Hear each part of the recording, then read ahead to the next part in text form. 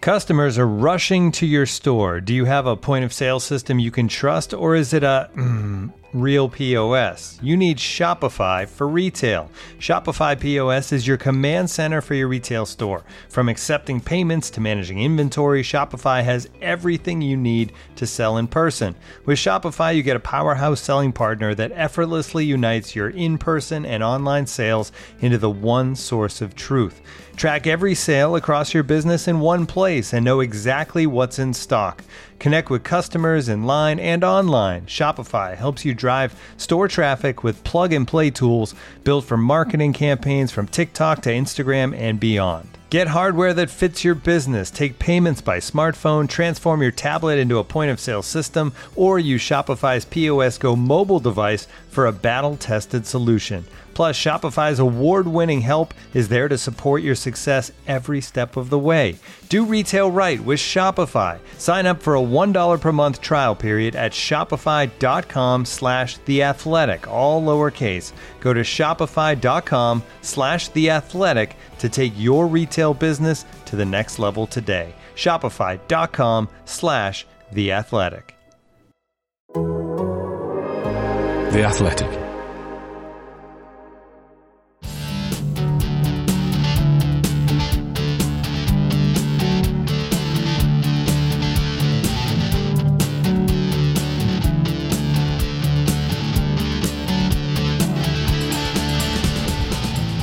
Hello and welcome to Pod on the Tyne, your go-to Newcastle United podcast from The Athletic. Coming up on this week's show.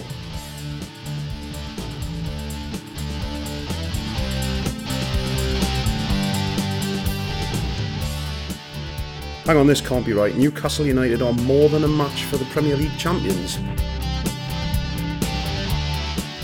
Proper broadcaster alert, BT Sports' new lead football presenter Lindsay Hipgrave joins us. And Striker Light, the latest on our hunt for forwards with the transfer deadline fast approaching.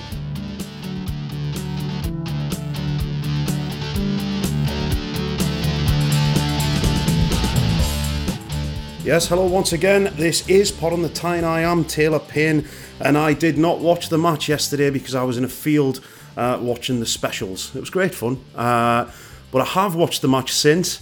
And two people who did watch the match at the time is George Colkin and Chris Woff. How the devil are we, chaps? George, you all right? You enjoyed that yesterday? Yeah, we're a pair of specials, aren't we? We're your pair of specials, Taylor. I've seen the specials as well. They're great, but it's two-tone. Yeah, a bit of two-tone. But yeah, I've got a hangover actually, but I've got a football hangover. It's like I didn't have a drink yesterday, but it's like that game has given me a headache in a very pleasurable way. It's like I'm pissed on that match.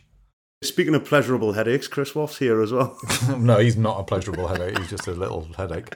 How are you doing, Chris? That was some game yesterday, wasn't it? It was. I mean, I return and I bring joy back to George's life after the Brighton trip, which nearly broke him. Yesterday, I re-energised him. I re-energised Newcastle United, and that was, yes, some occasion, absolutely breathless. It was one of those matches where, as a journalist, you're looking up and down, and by the time you look up, so much has already happened. The ball's at the other side of the pitch, and just as a game first and foremost. You should look side to side occasionally as well, Chris. That might help a bit. Might help you to see a bit more. I preferred my week without you. Now, children, let's behave. We've got lots to get through. We will get to that match. Man City, reigning Premier League champions, came to St James's Park on Sunday, having added monster striker Erling Haaland to their already overflowing talent pool. It wasn't a great start of the game. Newcastle gave Gundogan the freedom of the penalty area to slot on 1-0 early doors, and for all intents and purposes, Chris, it looked like it was going to be another one of those games against Man City where we got absolutely battered early doors, but They sure turned things around. They did, and there was sort of echoes in that sense of when Newcastle beat Man City under Rafa Benitez a few years ago. I mean, then I think they conceded after 20-odd seconds when Aguero scored, and when Gundogan ghosted into the box, Bernardo Silva cut inside from that right-hand side position, and with Dan Burn playing out of position as a left-back in a move that a lot of people sort of questioned at that stage, you would think, this could be a very, very long afternoon for Newcastle. But then for the rest of the first half, it was one of those memorable occasions where the crowd was so loud and drove the team on and vice versa, and Alan Saint-Maximin was absolutely out of this world, certainly in that first half, and Kyle Walker was turned inside out, left and right, backwards and forwards, wherever you want to go. Alan Saint-Maximin took him, and yeah, Newcastle responded in such a positive manner, and that was what was brilliant. It wasn't just right. Well, we've conceded now. Let's go into our shells and see if we can just hang on and not get hammered like they did last season. Remember, last season over 2 matches, aggregate score of 9-0 home and away. Both under Eddie Howe as well. It wasn't even as if one was before he was there. And yet, he encouraged them to remain positive, and that's exactly what they did. And they really did put the frighteners at Man City.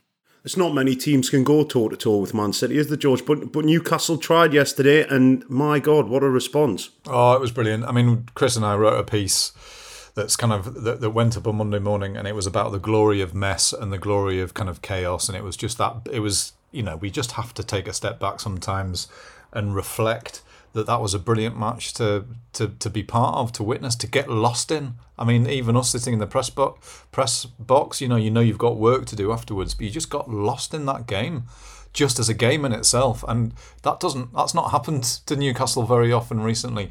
Certainly not in a game of this magnitude. And you're thinking 5 minutes in, 10 minutes in, even 15 minutes in, there's no way back. We've seen this. It's like, oh God, how many times have we seen Newcastle put everybody behind the ball? But it was the opposite. There was this brilliant moment, and he'd done it a couple of times, but it was like 15th, 16th minute.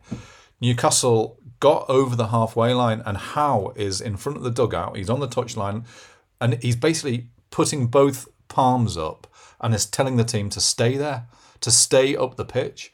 And that was the plan from the start. I mean, he said afterwards, I asked him afterwards about that kind of moment, and he said, obviously the plan wasn't to concede a goal 5 minutes in, but the plan from the start was to be up the pitch against them. And how fantastic was it to see a Newcastle team ask questions of a Man City side, arguably the best team in the world, certainly up there, and ask them attacking questions, ask questions of their defence. Rafa was brilliant at posing Man City problems. Here was your problem to solve, and sometimes Man City, but this was attacking, and oh God, it was just brilliant. It was just amazing, and yeah, Saint-Maximin tearing at Kyle Walker, all of that, but just I'm slightly speechless. It's not very good for a podcast, I realise, but I am still pissed on that match. It was just brilliant. It was just wonderful to see Newcastle play like that. I've watched the whole game this afternoon just before we've come on to record. I literally finished the game about 5 minutes before we started this recording, and my head is still all over the place having watched it. It was such a good game of football. The energy levels, I don't think I've seen a fitter Newcastle team for a long time. The energy levels they had, the way they were running around the pitch, the ground they covered. Bruno Guimaraes, I have to make a point of this actually, he got a yellow card after 7.5 minutes. And you wouldn't have thought by the way he was playing for the rest of the game. And obviously, Alan Saint-Maximin was on one, Chris. He had the bit between his teeth. He was running at Kyle Walker. I give him a torrid time. We've spoke about his consistency and we've spoken about his end product, but boy, did he deliver yesterday. He did. I mean, just before I got on to Alan Saint-Maximin, who I have written about, just on the point about Bruno, I was in the mix zone after the match and a couple of the local Man City journalists came round, and Man City journalists who watch that team every week, the first thing they said to me was, that Bruno's some player, isn't he? I mean, that's some compliment. That's nice to hear. For what they watch that midfield every week, and they were impressed by him because he certainly first half again. He was that good, and he could. Chris, on that same subject, Guardiola apparently, this is talking to people at City. Guardiola talks about him all the time as well. I mean, I'm not saying this in a manner that we should be kind of frightened of, but I'm saying it that he is always very complimentary about Bruno apparently, but. He's just such a silky player. But anyway, please carry on about you've been up very early this morning, haven't you, watching back Saint-Maximin's performance? I was looking at Y-Scout, looking at Alan Saint-Maximin, and exactly why he was so brilliant. And what was great about Saint-Maximin yesterday was we know the talent that he has, we know what he possesses in terms of his ability to beat a man, his ability in theory to cross and shoot. But yesterday he was direct. he either ran at the heart of Man City, put Rodri under a lot of pressure, came inside and then put the defence. That's where the Trippier free kick goal came from. That came from Saint-Maximin driving in and winning the free kick. But John Stones, wasn't it? Yeah, the first goal came having Saint-Maximin had already put in 2 very good crosses, one of which none of his teammates had managed to get on the end of, the second of which Almiron should have scored from about 10 yards and managed to put it miles over the bar. And then having done done Kyle Walker twice by going all the way to the byline, he did both him and Rodri cutting back from the byline to cross in for what was Almiron's opener. And then for Callum Wilson's, what we saw was him driving from the wing and actually releasing the ball early at the right time that Callum Wilson wanted it and needed it, and then Wilson takes a touch and finishes superbly. That is the Allan Saint-Maximin that, when he plays like that, certainly against a team like Man City, which we haven't seen often enough on these big occasions, when he plays like that, that's when you think, when he made those claims not too long ago about, I want to win the Ballon d'Or one day, well, that shows that he has the actual ability to turn it on the odd occasion. It's now about there's a sort of mantra around the club of the summer. It was like, we need to maximise Maxi. That's what they want to try and do, and that's what they've been attempting to do. At the end of last season, Howe basically took it on one side and said that we need more from you in this sense. We need you to do more off the ball, but on the ball, I want you to release it quicker. I want you to bring your teammates into play. I want you to still be this free spirit that you are, because that's why you're so brilliant, but make it so that you're effective within the team. And there was a lot of question marks, I think, going into yesterday from quite a few people, particularly after the Brighton performance, about Saint-Maximin as to can he fit... We were talking about this before the game, weren't we? We talked about, I won't name him, but we were talking to a former Newcastle player who suggested, he should be dropped. We had some of this in our match discussion as well on The Athletic. Quite a few people saying it was time for him to be dropped. And after Brighton, I mean, I don't think that was a ridiculous suggestion at all. But Jesus Christ, I mean, it's like, that is, if you could bottle Saint-Maximin like that, you've got an absolute world-class superstar there. And, Eddie Howe said afterwards, that was his best performance under him. I don't think there's any argument about that. And it had everything. It absolutely had everything. How do we get that out of him every week? Is it possible? And one of the theories I think we've had, Chris, is that perhaps not had his nose put out of joint since the takeover, but he was the big fish in a small pond at Newcastle, arguably. He was the match winner. He was the difference. Oh, here's the saviour. We remember Dwight Gale saying that at the training ground. And then suddenly the takeover happens and Bruno comes in, and Newcastle show that they can win games elsewhere.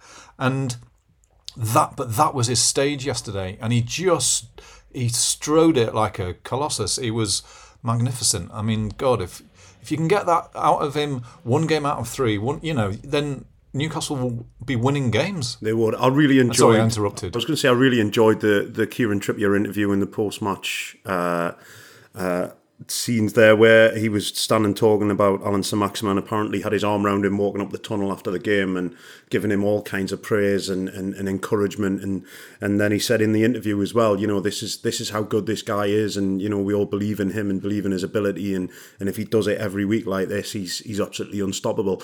The leadership displayed by Kieran Trippier yesterday at times was fantastic, stepping in, and he's playing as he's took the role of captain on.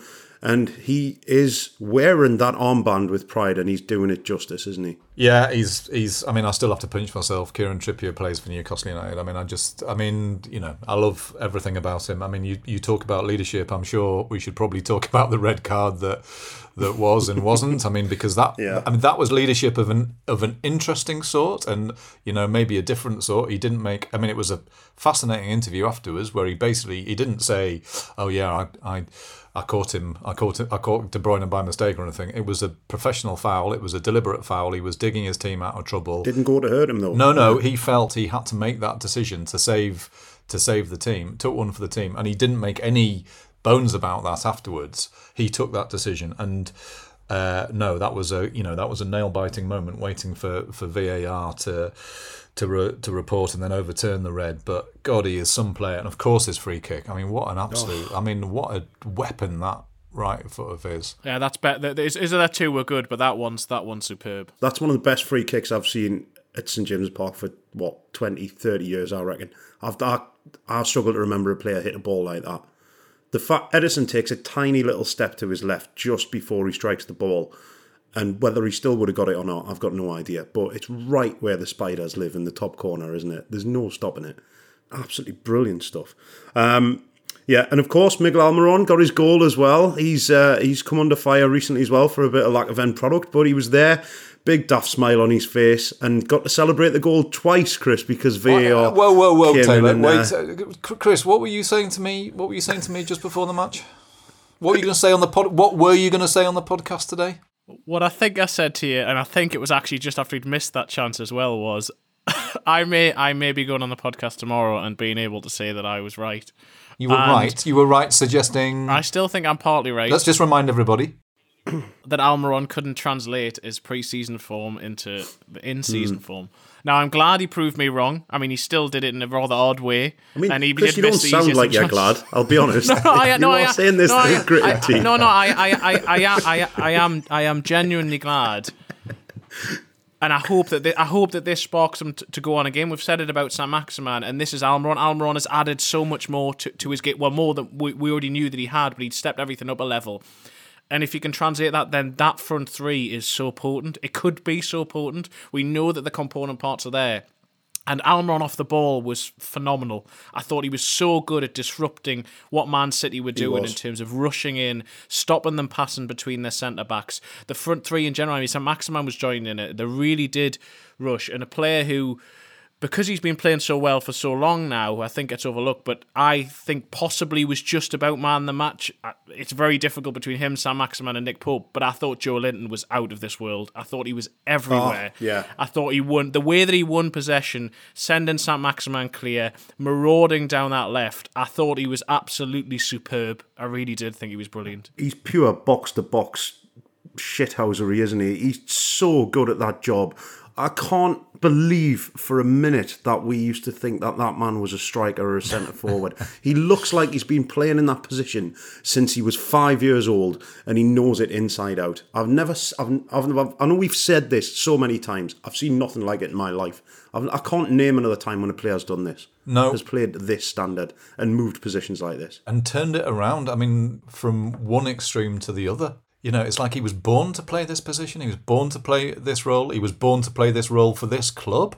And, you know, he was that misfit. He was an example of a club getting something spectacularly wrong. Yeah. And it seems horrible to sort of say that, but it was true. It was true. It's as true now as it was then. But my God, in the process, they've discovered something else. You know, occasionally, sometimes you think, oh, he's going to get too angry, or he's not used to this position. But as Chris says, he was sensational yesterday, and it's like he's born to play that role he's playing.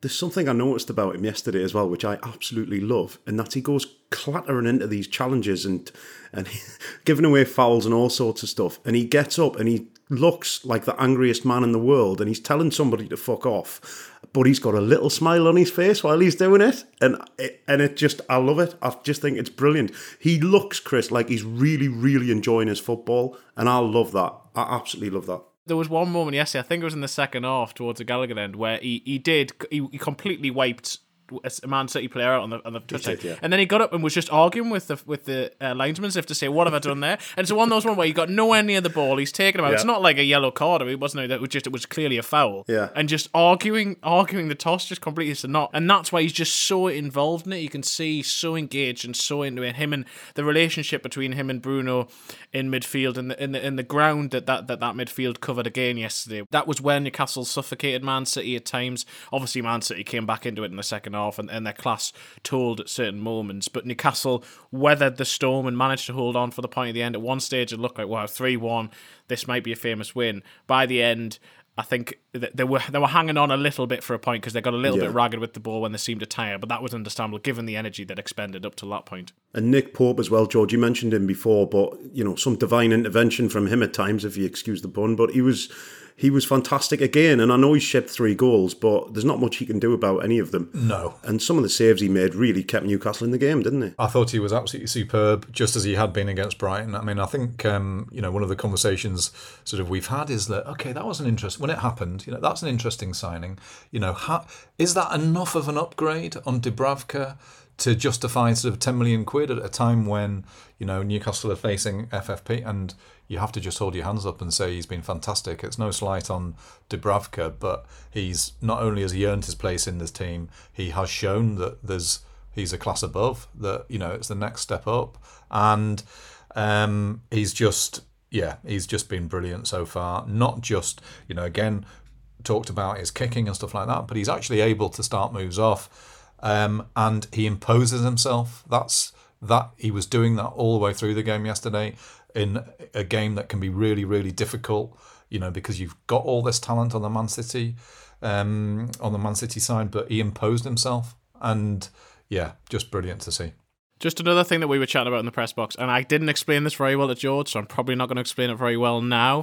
But I was trying to suggest why I'm being so impressed by Pope, and it's when, as good a goalkeeper as Dubravka has been, he's been excellent for Newcastle. When Pope makes an intervention, it feels like it really is changing the match. And I think it's partly because of the way that he distributes the ball very well in terms of quickly, and he tries to get up the field. So that's partly the way that Newcastle have shifted playing.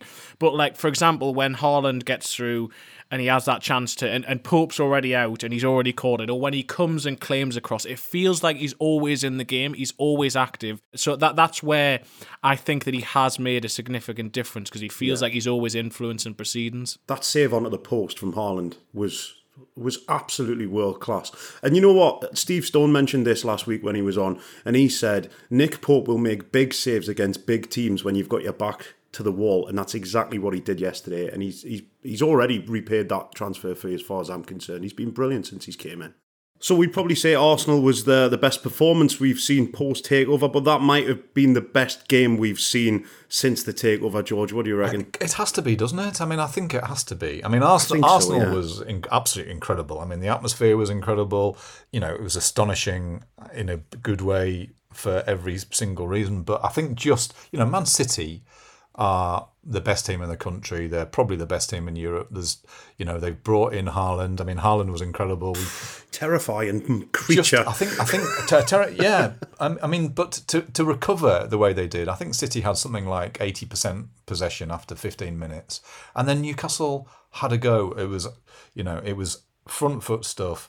It was seeing Newcastle pose Man City defensive problems, not just problems for them to attack into. And I loved it. And for half an hour or so, it was just these two. You could see Newcastle being the club that they want to be and just having a go. It was amazing. It was brilliant. Yeah, it has to be. Yeah, it was great. Has to be, surely. Chris, what do you think? I think I'd agree with the obvious caveat that I wasn't at Brighton. I sent George there, so I didn't see that game. So that may well have been one of them. We haven't mentioned that before. Chris, you had to ruin everything, Chris. You had to ruin everything. No, I'd concur with everything George said. Arsenal was a phenomenal night, but I also think that Arsenal weren't at the best, primarily because Newcastle made sure they weren't, but Man City had periods where they were phenomenal, and De Bruyne showed how brilliant he was. First half, Newcastle shut them down. Yeah. Newcastle stopped them playing after they'd taken the lead, and for them to really contest in that way, the new way that Eddie Howe wants to play. He was interesting after the game talking about being brave, and that the best teams are brave, and to try and challenge them, you've got to be brave yourself. And at times, Newcastle had 6-7 players attacking altogether. You wouldn't have seen that a few years ago with Newcastle. It was always counter-attack, maybe St. Maximin Almiron, possibly a striker. You might have 3 players up the pitch, but Newcastle were committing bodies forward, and they were playing a high defensive line, which maybe allowed Haaland to get in a couple of times, which allowed Man City to get into certain positions. And for the fact that they really did at one stage make Man City look very, very unsettled in the way that they're playing, to have done that, and not just 10 minutes into the game, you're talking 75 minutes into the match, I think that was excellent. Yeah, so that is a barometer of what they need to try and reach. They're not going to reach that every week, but they've shown they can do it, and so they have to try and just keep reaching for that sort of level. I think for me, the overwhelming emotion from coming out of yesterday was pride. I think I felt proud of that team, and I think Newcastle really now have a team that they can be proud of and a team they can get behind. I thought it was an absolutely wonderful occasion.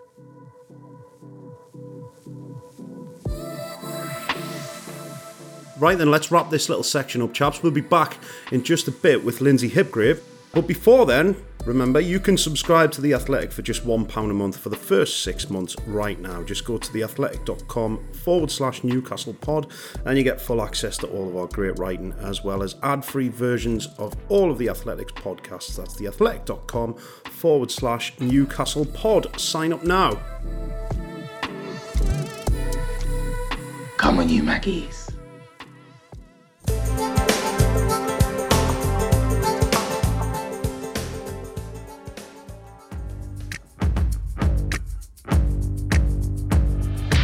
Hello, I'm James Richardson. If, like me, you've ever felt like one of Cantona's cows watching gamely as football steams past like an express train, then why not join me 3 times a week over on the Totally Football Show? This Monday, for example, I'll be joined by Daniel Storey, Tom Williams and Benji Lanyardo to explain what actually happened this Premier League weekend. Tuesday, it's the turn of the Euro crew, Horncastle, Honigstein, Alvaro Romeo and Julien Laurens to drop knowledge on all the continent's big stories, including this week, the biggest last-minute comeback in Bundesliga history. Woof. Thursday then, it's back to our septic isle to preview the weekend's Premier League games again with database Duncan Alexander and this week, analysis from Carl Anker and Adrian Clark. Join us then for cogent insight, fun and a few feeble puns plus the odd move from me. Just search for the Totally Football Show wherever you get your podcasts. This episode is brought to you by Michelob Ultra, the official beer sponsor of the NBA. Want to get closer to the game than ever before? Michelob Ultra Courtside is giving fans the chance to win exclusive NBA prizes and experiences like official gear, courtside seats to an NBA game, and more. Head over to MichelobUltra.com/courtside to learn more. Looking for an assist with your credit card but can't get a hold of anyone? Luckily, with 24/7 US-based live customer service from Discover, everyone has the option to talk to a real person anytime, day or night. Yep, you heard that right. You can talk to a real human in customer service at any time. Sounds like a real game changer if you ask us. Make the right call and get the service you deserve with Discover. Limitations apply. See terms at discover.com/creditcard.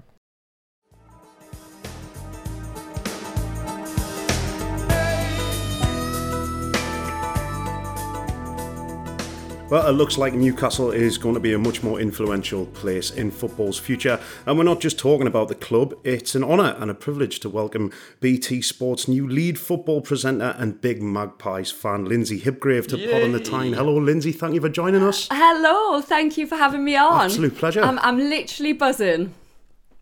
Literally buzzing? That doesn't sound good. Literally buzzing. Totally. Do you know what? I literally emailed your producer last week and said, the only thing is, I'm really looking forward to it, but it's just such a shame that I'm coming on after we play City. And now, I literally spent the whole day, I can't wait. Fantastic stuff. Oh, dear, Brilliant stuff. Well, Lindsay, congratulations on the promotion. Hugely deserved. And is there going to be a big difference in your day-to-day work going forward? Do you know what? It's really funny because I sort of spent the whole lockdown when we covered every single match, working on Premier League every single week. So it's kind of a new thing for me and it feels very different, but it's not new as well. It's just doing it more consistently and I guess and having something that I can make mine and really try and put my stamp on as well. And I was doing a few games last season as well, while Jake was focusing on the Champions League. So it's just doing it more consistently, really, and just knowing that every single week I've got a Premier League game in the diary, and for me it just doesn't get any better than that. And it's hugely exciting time for you, obviously. It's a hugely exciting time for Newcastle as well. There's that very nice mix of both those things. I mean, I think our podcast sort of started off as a sort of weekly counselling session for us, probably. Yeah. Like group therapy, wasn't it? I wish I got an invite to that. I could have done with it. I'm sorry. Now it's like the opposite. We're just trying to calm each other down. I mean, life feels good at the moment, doesn't it? It does, and do you know what? It couldn't be the perfect time for me to have this job. It really couldn't. It's just not just doing Premier League week in, week out, but having a lot to be excited about and a lot to look forward to as far as Newcastle are concerned as well. I was quite lucky that a few years ago I did the Championship highlights when Newcastle were actually in the Championship and doing well, and we had that great sort of run and Brighton were in there, and that just fell perfectly for me timing wise, because I was following Newcastle week in, week out, and this to have so much to look forward to with Newcastle is just the cherry on the top, really. And you're going to be doing the job when Newcastle win the title this May. How good is that? Can you imagine? Not quite yet. Someone's going to have to try and control me. Yeah, give it a few years. Give it a few years. Lindsay, in the interim between you covering Newcastle, doing well in the Championship, and the here and now, the exciting here and now, you've obviously done Premier League games, European games, and Newcastle have been going through the doldrums for a positive spin on what's happened over the past few years.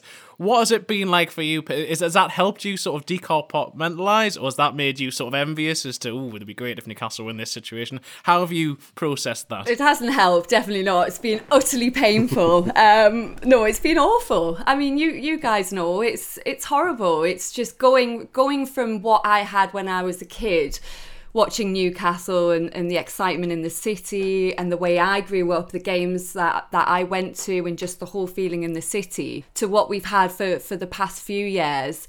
Just that feeling of utter sadness, I guess, going into a season thinking it's just going to be another scrap and it's just same old, no hope. And what's football without hope? I just feel like now we've got so much of it, I'm bursting with it. And it was like, it's not even so much about league position, it's seeing the progress, and it's also going into those games against the top teams and actually having a go and competing, and not just going into them with the mentality that we're just going to hope that we don't lose, and actually try and go for it. And that difference in mentality, I think that was what was the biggest moment for me yesterday. We've actually had a go against Man City. I nearly won.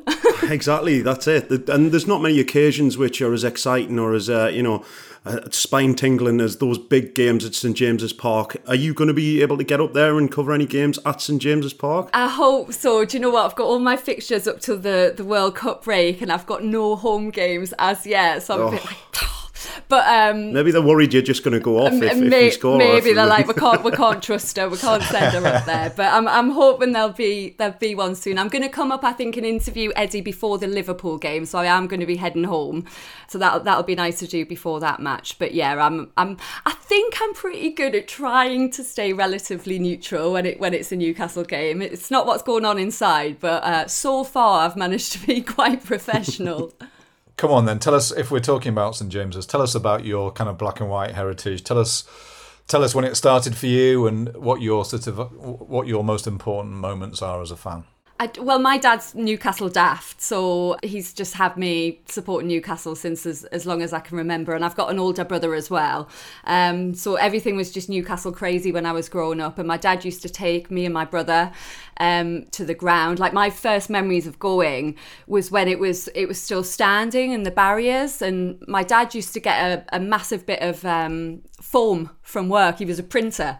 And we used to go in early because you had to get in early so you could get a decent spot. And I think I must have been about 7 or 8 or something. So to try and not make sure we were in a fairly decent position, we'd get in quite early. And he'd just bring a bit of foam in and stick it on the barrier so that I could sit on there so it was a bit more comfortable. So I had a bit of a squidgy seat. And I remember being in the family enclosure as well with sort of headphones on, listening to the commentary. But it was all through great days, with Keegan there, and the whole city was absolutely enthralled by the team and the matches, and that was my sort of like proper introduction to St James's. So to have that back, I feel like we've got that back now. That's it, isn't it? That's so happy. Yeah, it's such a brilliant way of putting it, having that back. I think we'd lost those days in some ways. I mean, they were, that's my kind of most important period.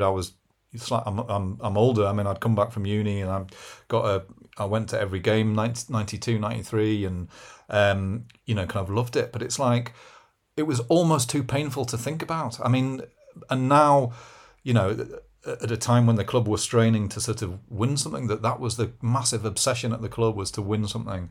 To have that back now and to give that to a younger generation, but we can almost sort of re-embrace that memory, can't we? Definitely. And I'm just so happy, like, for my nephews who are up there as well, because they hadn't experienced anything like that. And they're just crazy about it now, you know. I mean, to the point where my nephew asked my mum for a Gucci headband for Christmas.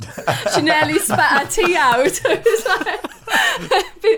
So they're just obsessed with the team now, and they can go with my brother and they can experience sort of what we had. I mean, I went sort of back in the day, I think, when it wasn't so great, but also that whole season when we got promoted, I remember being in town for the open top bus parade, and my dad was working, so my uncle took me and my brother over because there was no way we were going to miss it, and just the whole city was mad. There was people hanging off traffic lights, and they were on rooftops and lampposts. I just remember the people just hanging on. It was like The Sound of Music, you know, when the kids are in the trees. There was just people hanging everywhere in the city, and that's. For me, it's just that it was impossible not to sort of fall in love with it. My little boy's going through the same thing at the minute. He's 11 and I've started taking him regularly. And honestly, the look on his face whenever we go into St James's Park is just brilliant. Yeah. But I had to give him 2 years of abject misery under Mike Ashley before he got to this point. I thought, you can't have it that easy, son. You can't just go straight in at the top. You have to suffer for a little while. You've got to take the rough with the smooth. So you understand, you know? Definitely. And now we can appreciate it even more. Absolutely. Lindsay, for a broadcaster, I mean, we anecdotally assume it was the case, certainly was in terms of readership and interest in Newcastle, that really, because of the lull period, because people were disaffected, they didn't want to read it, there wasn't as much interest. What was that the case in terms of with the coverage? And now, is there, when Newcastle are on, they were always a big draw anyway, but is there so much excitement and are the figures just so high because people just want to watch Newcastle? Do you know what? They've always been a massive draw, even through the sort of hard times. That's the thing, and that was why that sort of, it felt like the club was just untapped. We weren't appreciating and making the most of this incredible fan base that we've got. Even through those dark times, everybody was still committed, even though there was lots of people saying, I might get rid of my season ticket, I'm just going to stop watching them, I'm going to give up. It's hard to do that. You can't, because it's your team and it's your club. So people just rode it out almost and suffered it because they didn't want to let go. But now, obviously, I think it's just gonna get bigger and better because all the kids coming through who've only had, like you said, they've only had those bad times. Now they're going to become obsessed like we all are. Can you talk us through your sort of your working Saturday or a match day when you're going to the BT studio? How does that work? Talk us through what your kind of average day looks like. Well, it sort of starts during the week, really. I think a lot of people think you just rock up on a Saturday and it all happens. Like I sort of had my first message from my producer this morning about Man United on Saturday. You're already thinking about the next one in terms of what we might do, which pundits we've got on, and then you start thinking about chat points throughout the week and topics of conversation. Then we get a WhatsApp group going with the pundits so they can chip in and give us their suggestions of the things they want to talk about, because we very much want them to lead those discussions. We're not sort of forcing bits of analysis and stuff on them. We want them to very much drive that. As far as the match day goes, it's sort of turn up about 9 in the morning for the 12:30 kickoff. That's even earlier than Chris. Yeah, but it takes me an hour to get me makeup and hair done. Well, the same for Chris. I mean, exactly the same for Chris.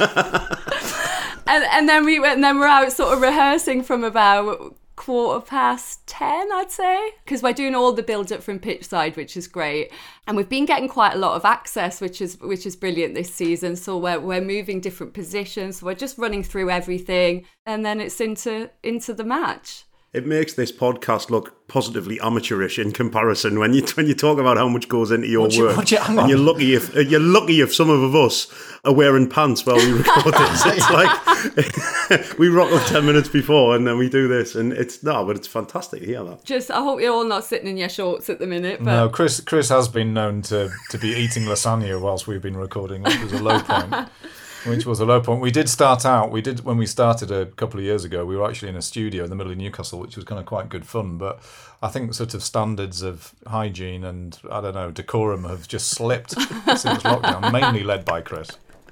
But you say that, though, it's just talking about football all week. So it's it's hard to call it work, you know. It's Yeah. messages and emails and conversations all just about football and the game, and it's not work to me. It doesn't feel like work to me. It feels a lot less like work at the moment. That's definitely true. And I kind of want to embarrass you slightly, if you don't mind. But I don't know yet. no, it's fine. Honestly, I promise. But I kind of want to say thank you for sticking up for us through some very difficult periods. You know, it's not Taylor's full-time job, this, but obviously Chris and I, this is our job. And I think sort of in the past, there have been moments when Newcastle, particularly Newcastle fans, have had a very bad rap, I would say, nationally, and often from pundits sometimes. But you've always stood up for who you are and where you're from, and I think it's amazing to have people like you and Alan Shearer, you know, in particular, sort of in positions that you've got. It's completely it's properly deserved. You're a star. You're absolutely brilliant at what you do. But thank you. Now you are embarrassing me. Good. Thank you for sticking with us, and thank you for standing up for us. But you know, I'm Geordie through and through. I don't live up there anymore, but my whole family are there. I'm up there as much as I can, and I'm very, very proud to be from Newcastle. You know, I absolutely love coming home. I love the city. I love the people, and I'm really proud of that. And I think sometimes people do misunderstand us a little bit, especially when it comes to football. People look in from the outside and we think we have all these unrealistic expectations. I think we expect to win the league immediately. We want to sign Mbappe, all these ridiculous ideas. All Newcastle fans actually want is a team that they can be proud of, a team who will work hard, who are decent people, who will care about the city and the fans and the club. They're not just in it for themselves. You obviously, a trophy down the line would be lovely, and a nice run in the top half of the table. But people don't have crazy ideas about what we can achieve. We just want something to be proud of.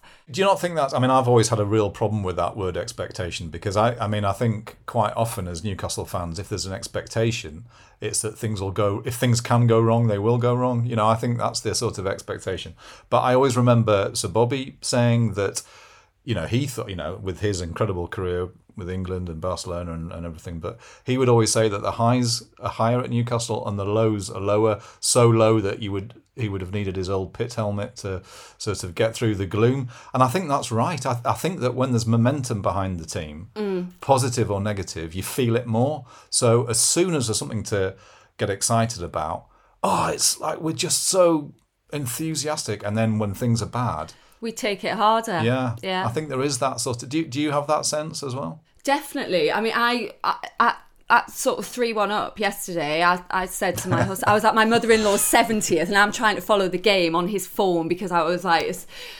There was no way I couldn't, and everyone was fine because they know I'm Newcastle daft. So I'm in this party in the garden with about 50 hipgraves, all at this 70th birthday party, and I'm on my mobile phone in the garden following the game. And it's really, he's like, you're going to get totally carried away, aren't you? I'm like, yeah, of course I am. And then I said straight away, but we're definitely going to be on the wrong end of another 4-3 classic. That's what's going to happen. My initial reaction was to say, this is 4-3 and we're going to lose it. But then afterwards, I knew straight away what town was going to be like.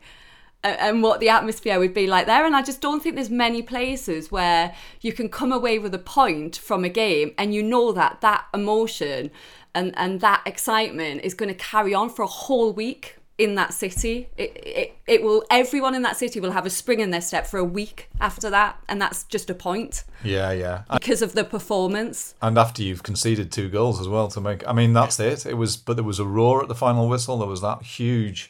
raw, as you said. I mean, the 4-3, of course, in some ways it would have been perfect if it had been 4-3. That would have been the perfect result. I mean, I don't mean that, you know, I know that sounds crazy, but it would have been that proper echo to a past era. But I think I preferred, all in all, the point than losing 4-3. But maybe we're the new entertainers now, but different to the entertainers. Whisper because it. But maybe when we're different to the old entertainers, because this bunch of entertainers didn't lose 4-3. They came away with a point. There's a bit more resilience there, maybe. And just having that feeling, I think, having that feeling of sort of being the best of Newcastle. I mean, so Newcastle in the past, under Rafa, under Steve Bruce as well, showed that they were capable of getting a positive result. But it was often everybody behind the ball, and it was, hope not to lose. Whereas that was, the way I'd describe it is, that's the team playing like the stadium sounds. And feeding off each other. Yeah. And how nice was it to see, like, Howe standing there, telling them to stay forward and not, drop deeper. It was just so refreshing to see that he's coaching them to not only be good enough to go toe-to-toe with Man City, but to actually believe that they can do it. They have that belief in themselves, and I think that's coming from him. I think as a fan, the thing you want to see as well is progression in the team and in that squad and the way that they play and the way they approach games. And I was at the last City game at home when we got absolutely turned over back at Christmas, and the difference in the unit from then till now is just incredible, isn't it? The belief they've got in each other and in the team is great. Definitely, that's what it is. They actually have that confidence, and it's all down to what they're doing on the training ground, I think. And obviously, positive results builds off the back of that as well. But you can see the work that's going on the training ground. You can see how they're being coached. And the best thing is you can see the difference in the players who were there already. That's another misconception about Newcastle, I think, at the moment is, well, it's just because they're spending money. It's just because they're bringing these players in. Yeah, exactly. It's not. You've got to look at the improvement in the players who were there already. And Willock and Cher and Shelvey before he was injured. Yeah. Of course. You're looking at those players and you're seeing how well they're being coached and how much he's improving them, on the pitch, but also confidence-wise as well. I mean, Lindsay, you mentioned you're coming up to hopefully speak to him next week. I mean, George and I have probably not asked very good questions over the course of his time here. So what are you looking forward to asking him that we haven't asked him yet? What are you looking forward to chatting to Eddie Howe about? Oh, God, I was going to ask you guys if you've got any ideas. I want to know what his gym routine is, because he is buff at the minute. He is filling out that training shirt. Do you know what? I want to know about his relationship with the crowd and then the fans during the matches, because it's just it feels like it's happened really quickly. I'm not sure if it has. It just feels like he's just won everybody over, their hearts and minds, immediately. And I want to know how he feels in the middle of that atmosphere, knowing that everybody is completely behind him and the team, and how he's sort of built that connection.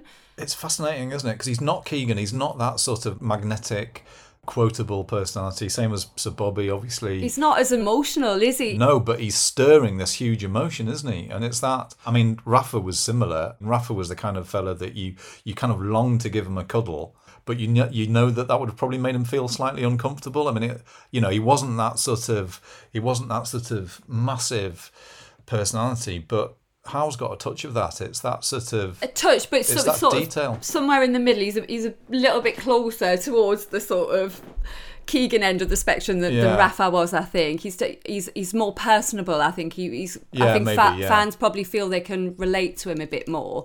But he's definitely that sort of calm presence in amongst all the chaos, and which is great, because I think we need that to We need someone who can just rein it in a little bit at times. He'll not get carried away with it all. Well, for a fan base that apparently don't take well to Southerners and don't accept outsiders, I think we've pretty much accepted Eddie Howe. Yeah, good point. Definitely. That's a good point. Yeah, that's a good point. He's loved already. Well, I think we'll finish things up, Lindsay, if that's okay. Thank you so much for your time. It's been great to chat to you, and good luck for the rest of this season as well. I'm sure you're going to do an amazing job on BT Sport. It's been brilliant having you on. Thanks you so very much for having me on. It's been lovely.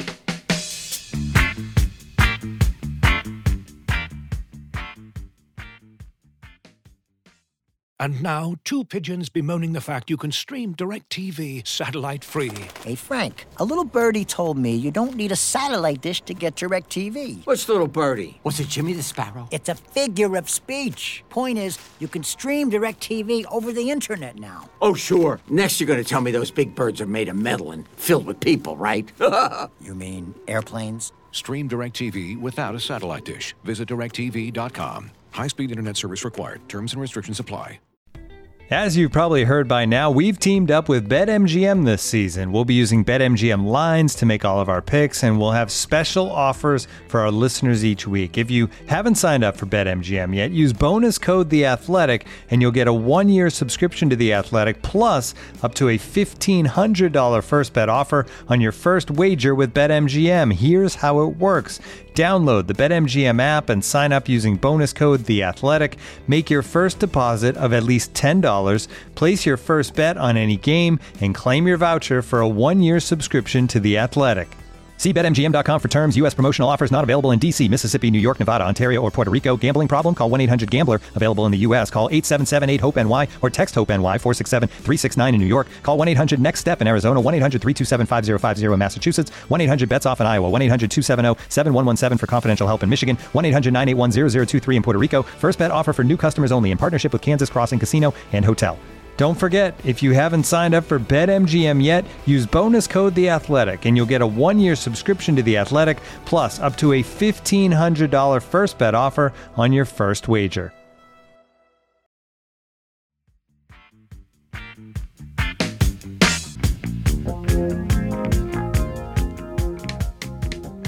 Right, there we go. Fascinating chat with Lindsay Hipgrave. George, that was brilliant, wasn't it? Yeah, we're all going out on the piss with her, so I can't wait. And I've managed to get BT Sports office moved to Northumberland Street, so well done to me.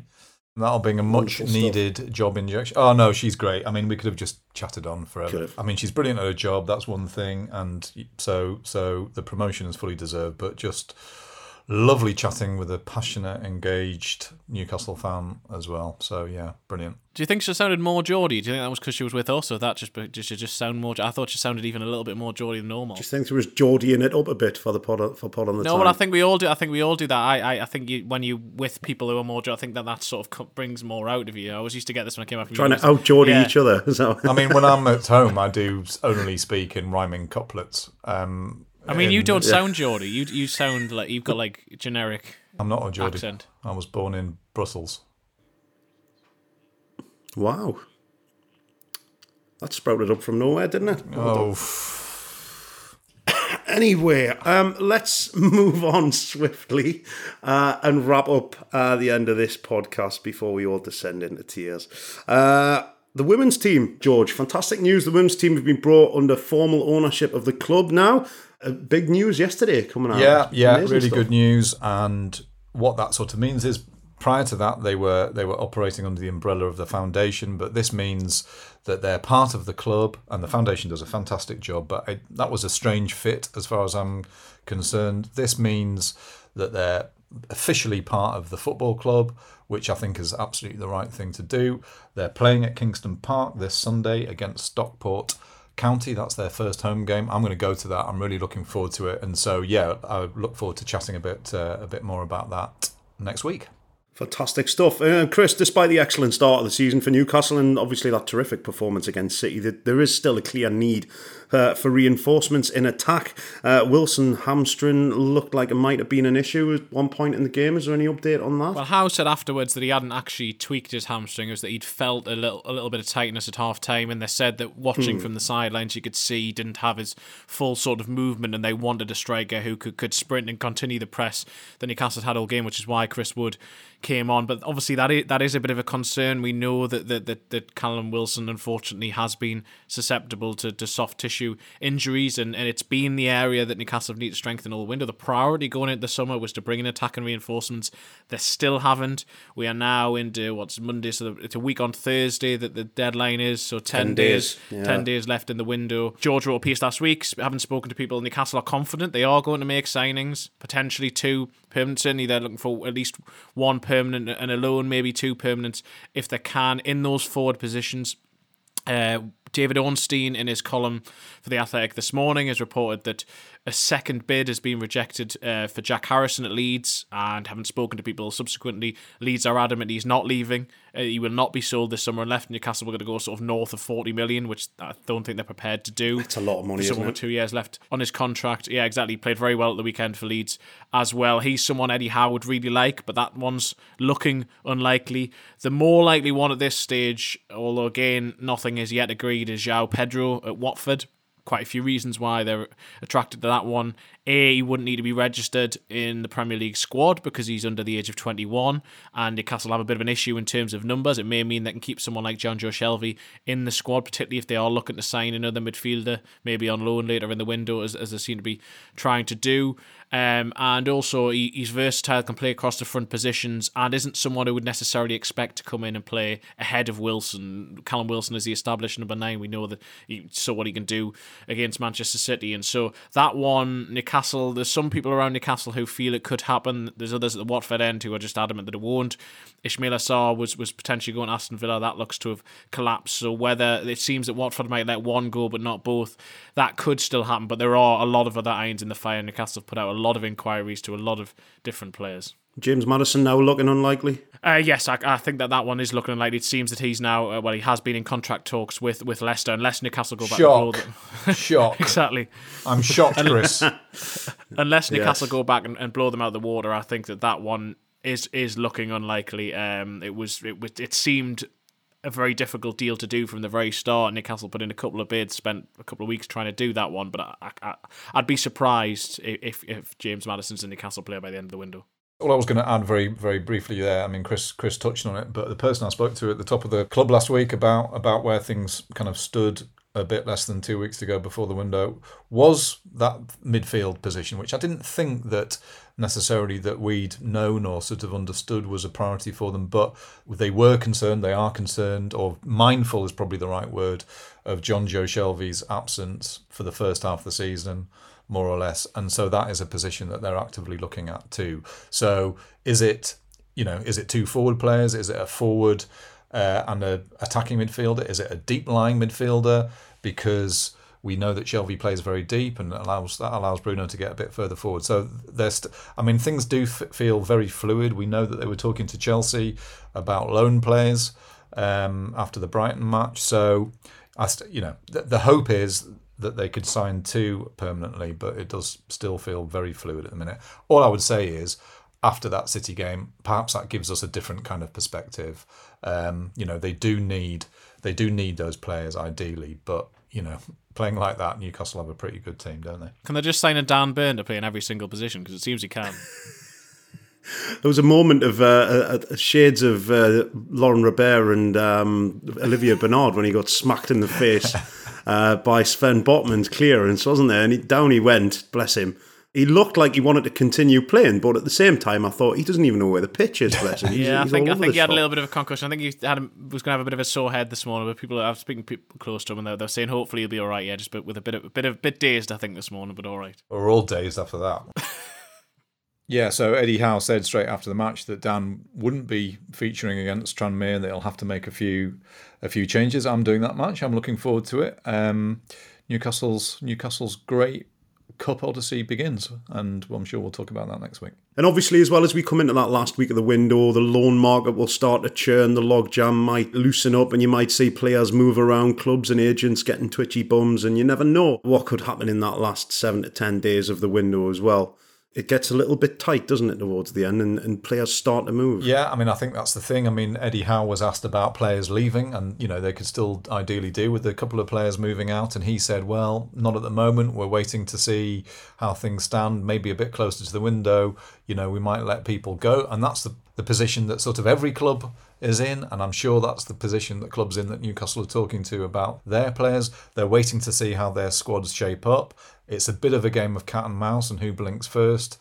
And then as players move, suddenly things get shaken free. I mean, another thing that Eddie Howe was talking about at the back end of last week was Bruno and Real Madrid, because suddenly they've sold Casemiro to Man United and are looking for a player. Now, his response to that was very strong, certainly not looking to sell him. But that's an interesting thing. The better that Newcastle do, the more that other clubs will be looking at Newcastle's players.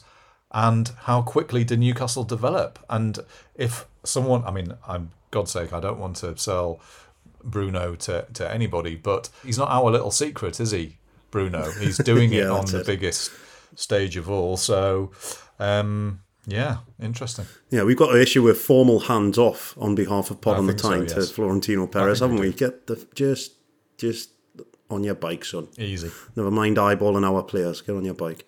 Come on. I think that's it, chaps. I think we'll round things off there. Thank you so much for your time, George and Chris, and thanks to Lindsay Hibgrave as well for a fantastic interview. It's been great fun this week, and I'm still up a height after that Man City game, I have to be honest. I don't think I'll be coming down for a little while yet. Thanks a lot to all you lot out there as well listening. That's all from Pod on the Tyne this week. Take care. Bye-bye.